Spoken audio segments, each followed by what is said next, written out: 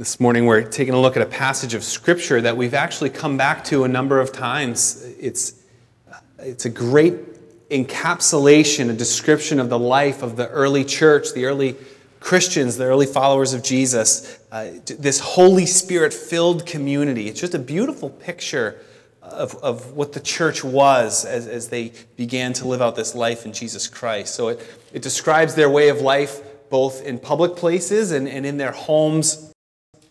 And you'll notice that this is a way of life that is rooted in the apostles' teaching, or as the text says, devoted to the apostles' teaching.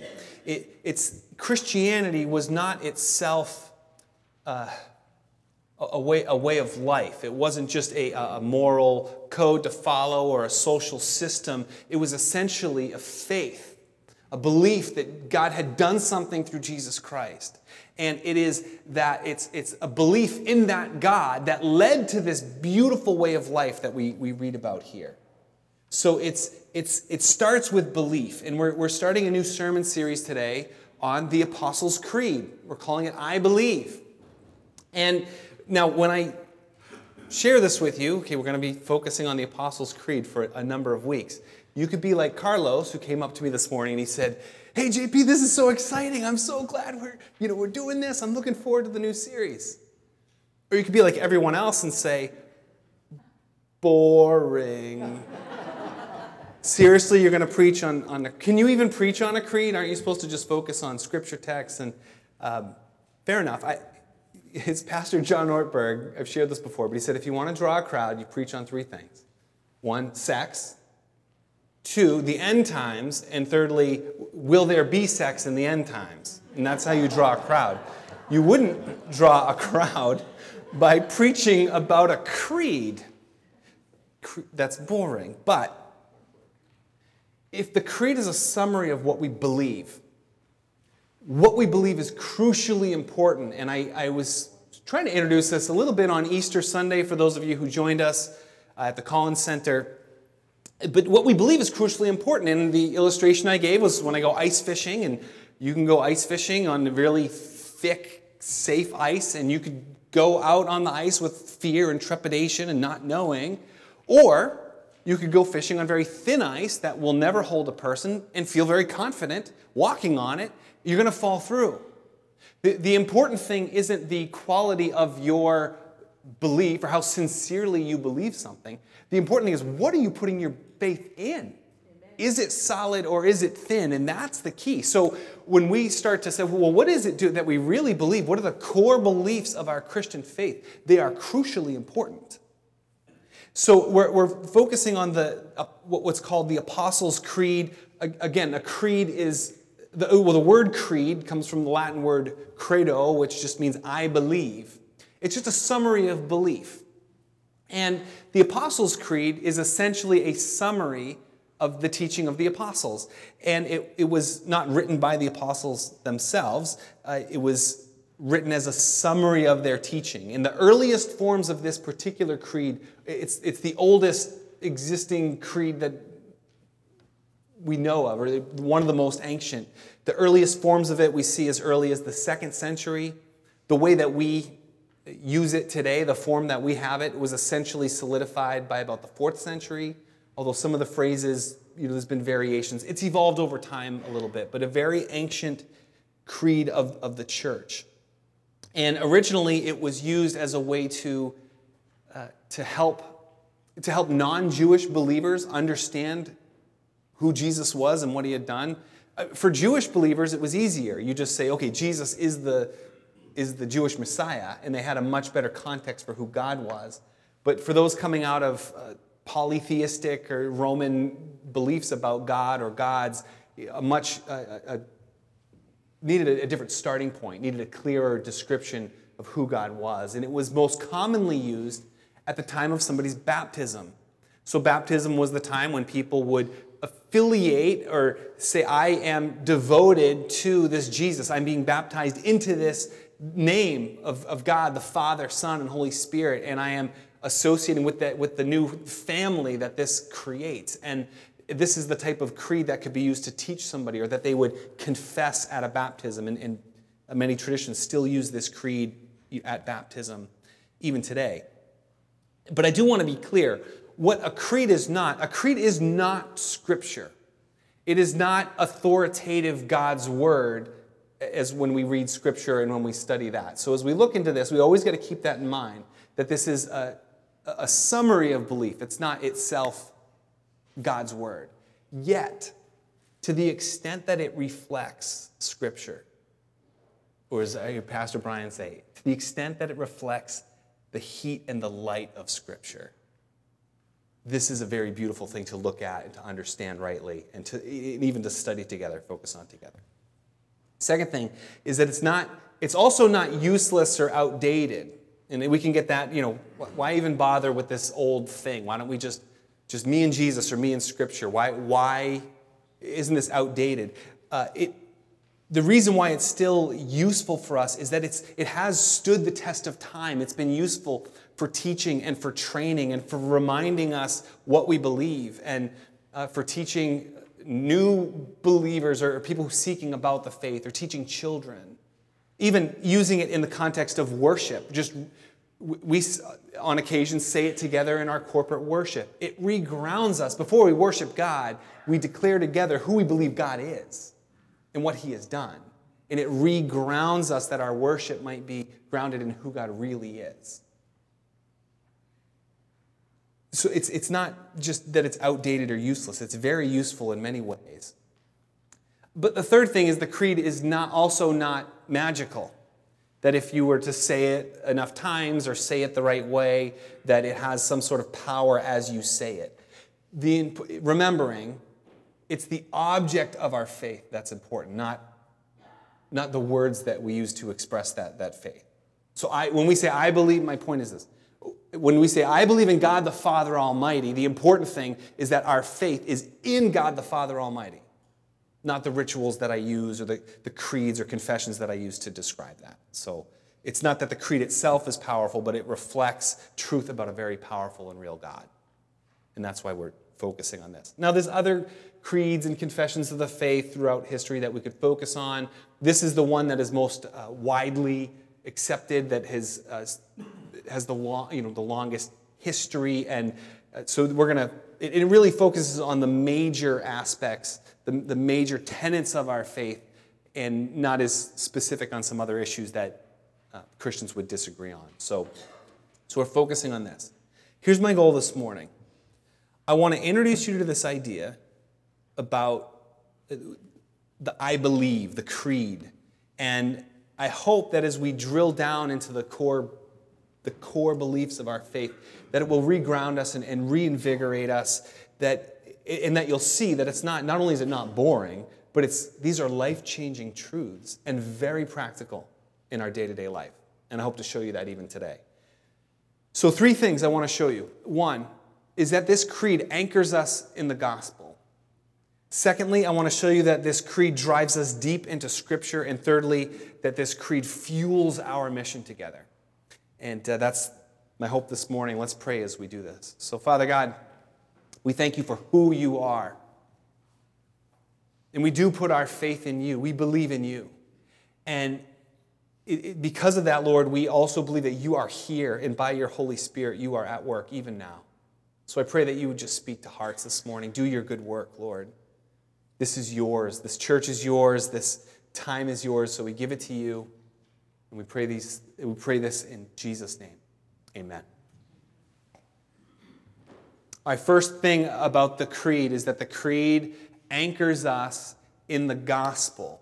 From the very beginning, when we say, I believe, we are setting ourselves apart from other religion and systems of thought. And I'll explain what I mean by that. But the word believe is an interesting word because in English, we don't use it the way that Scripture uses the word belief. For example, you come to church next week and you may not see me.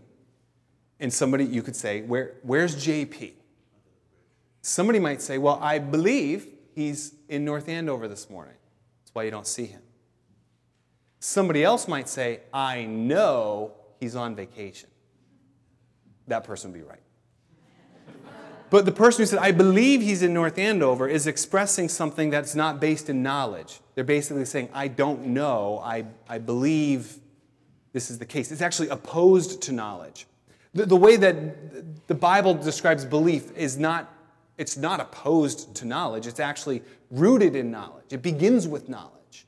The word faith is actually a better word. Belief and faith in English is the same, in the New Testament Greek, is the same word. It's the same root. We're really talking about faith. And it starts with knowing something, but not just knowing it. Because Scripture says even what we believe about Jesus, even Satan believes that Jesus existed and that he died and rose again. That, the demons believe these things, Scripture says. So it's not just knowledge. It goes from knowledge to trust. That not only do I know it, but I'm placing my faith and my trust in it. And it goes beyond trust to commitment. Not only do I trust in it, but I am committing myself. I'm devoting myself to it.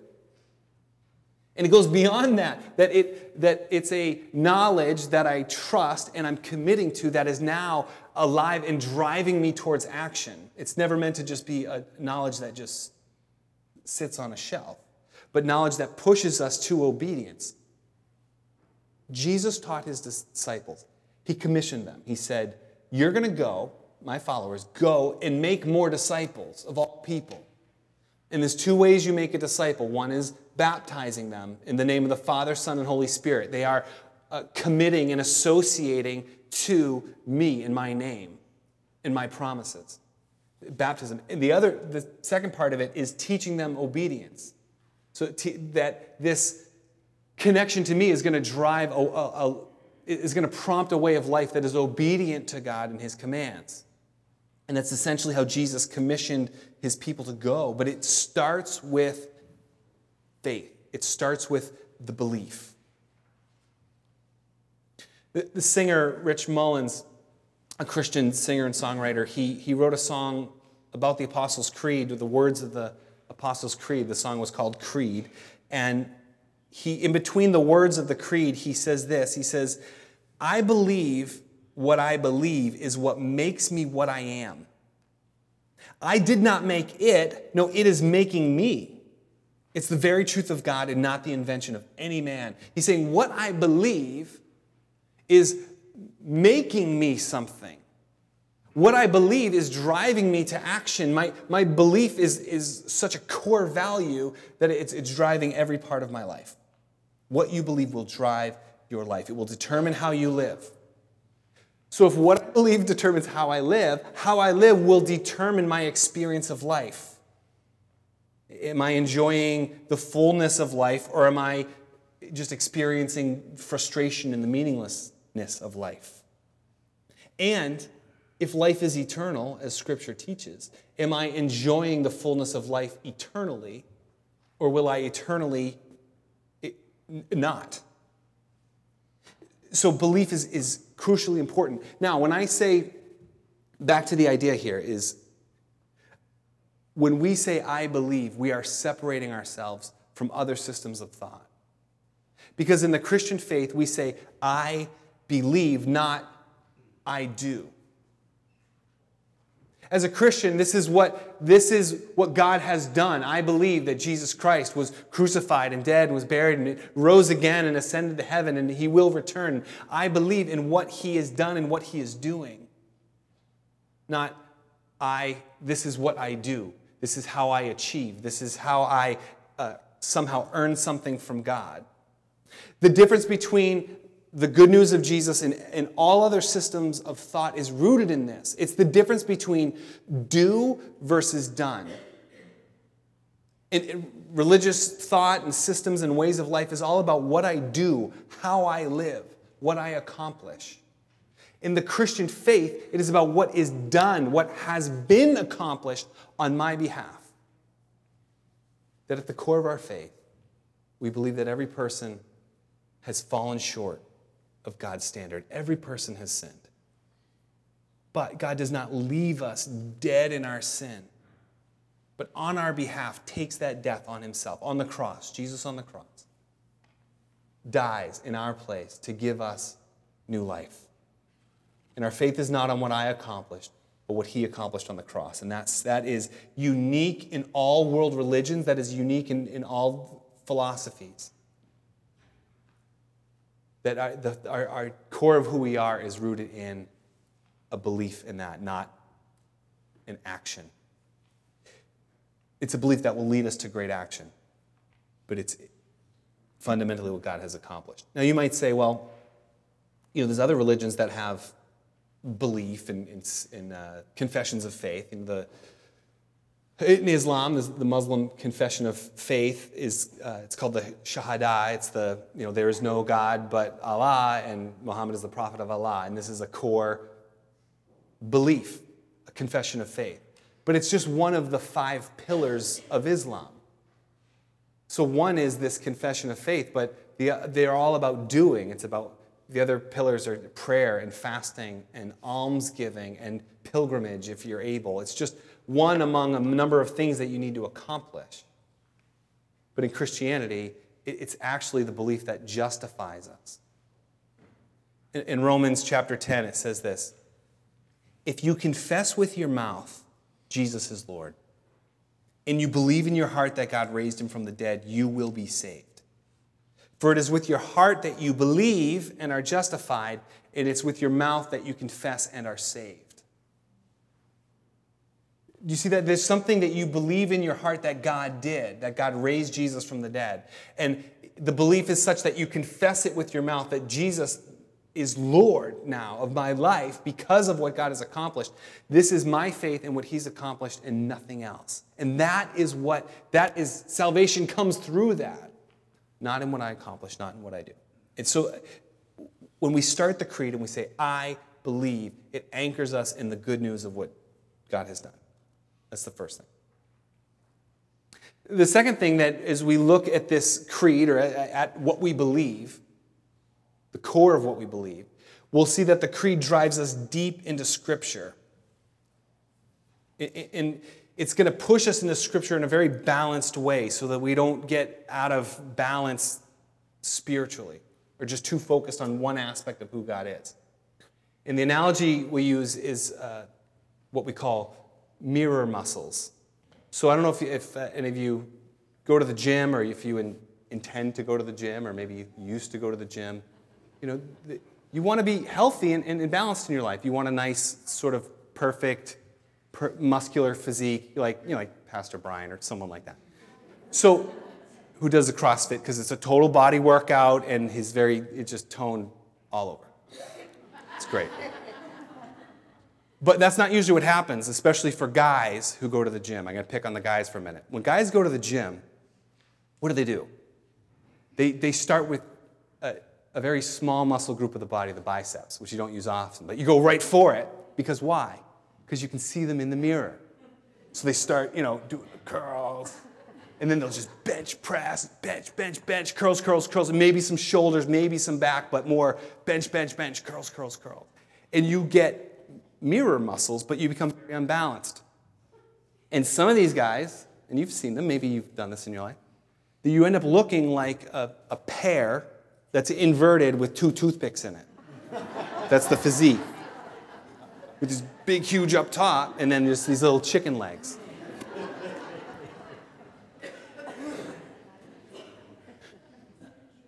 This is true. The Apostles' Creed keeps us from getting spiritual mirror muscles. For example, it keeps our faith from just becoming whatever your favorite verse is. So, a lot of people, your favorite verse might be Psalm 23. And, God is my shepherd, and God guides me, and he leads me. And your faith becomes very much about, okay, God is my guide. God leads me. He's sort of, I need help, I need guidance, so I go to God, and that's God's primary role in your life is this personal guide. But you forget that, and that's true, but that falls very short of who God is, because God, as we understand in the Creed, is almighty. He's Savior. He's judge of the world. He's the Lord of my life, not the coach of my life, not my little personal assistant. You see, you could get out of balance if you just narrow down your faith to one truth. Or For example, if you're very excited about that you have a personal relationship with Jesus Christ, and you should be excited about that.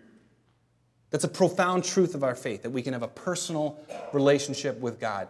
And you want other people to have a personal relationship with God. And your personal relationship with God is great, and you and God, it's all good. But the Creed reminds us that our faith is not just this personal relationship, but now we have a new family. That it's corporate, because we talk about the Holy Catholic Church. Catholic just means universal. That there's a holy, universal church all around us of God's people. And there's the communion of saints. That's all God's people connected to one another. That my faith isn't just my personal relationship, but it's also my new family and this new life I have together with others. And again, look at this passage of Scripture here in verse 42. They devoted themselves to the apostles' teaching and to fellowship and breaking of bread and prayer. It's a very communal picture.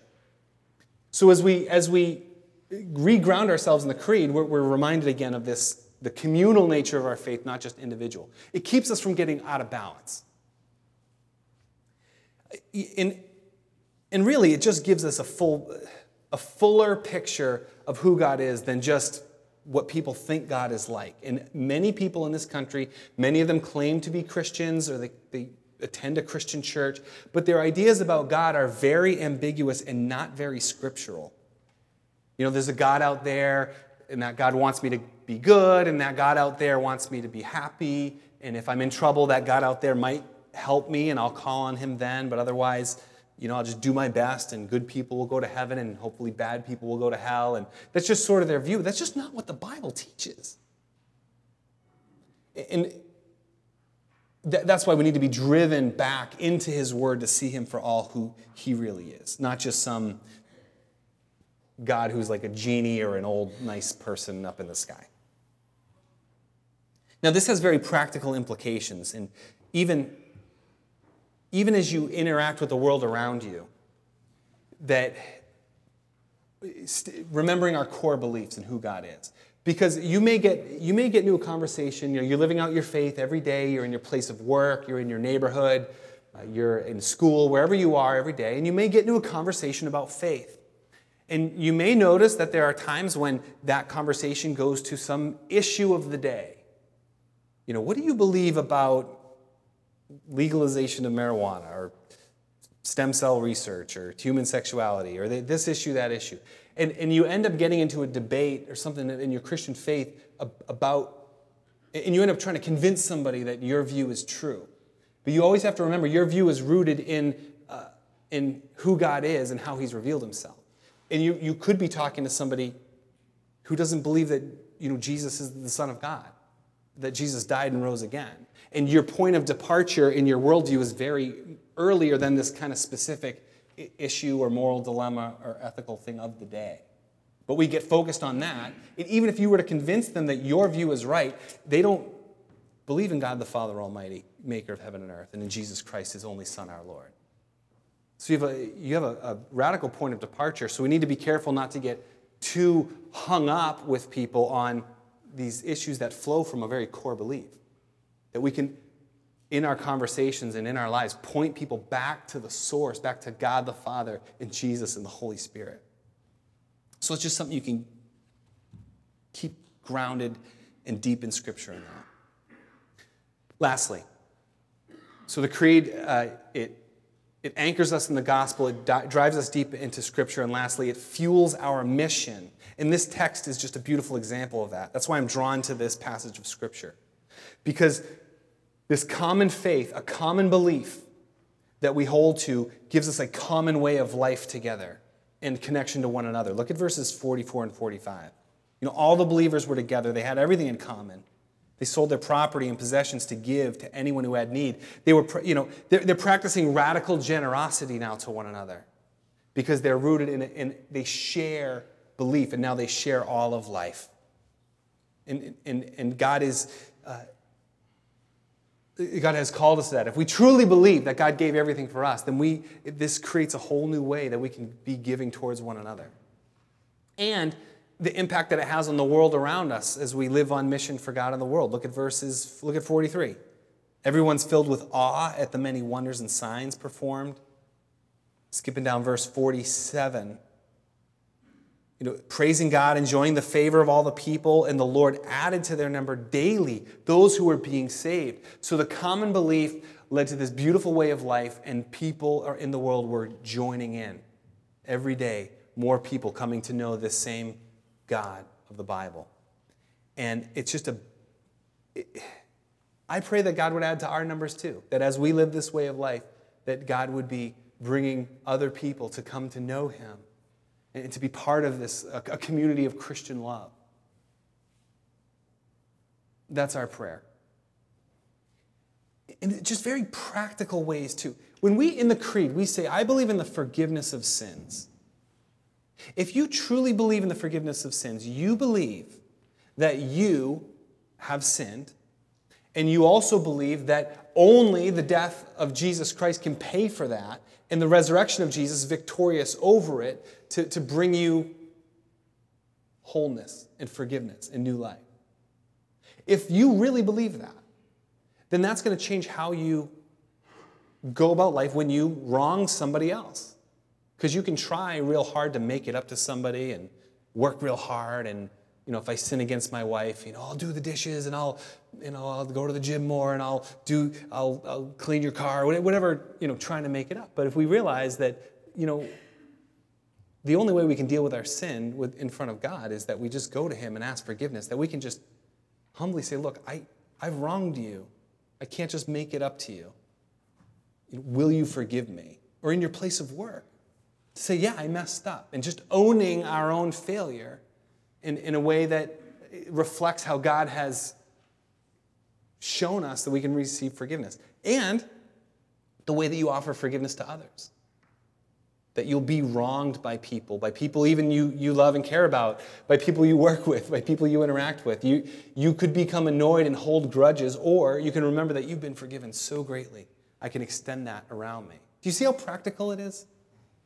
A core belief that we are forgiven.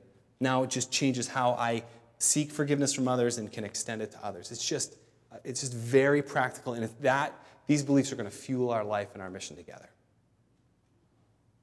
So our creed anchors us in the gospel, it drives us deep into Scripture, and it fuels our mission with the world around us. So we're going to explore phrase by phrase through this, and we're going to look at the Scripture that the heat and the light of Scripture that is reflected through these words, and we're going to explore that together and reground ourselves. Focus on what is important. And as we do, we remember that every time we say, I believe, we're also saying, we are pledging our allegiance to the God of the Bible. We are also renouncing all other systems of thought, all other false gods, all other ways of finding fulfillment, all false gods and materialism and all the things that we could pursue. We're saying, I believe, and I am devoted, and I put my faith in this, in what God has done, and not any of these other things. And may God bless us with this same great fruit and favor and just a life of fullness as we pursue Him together. Amen.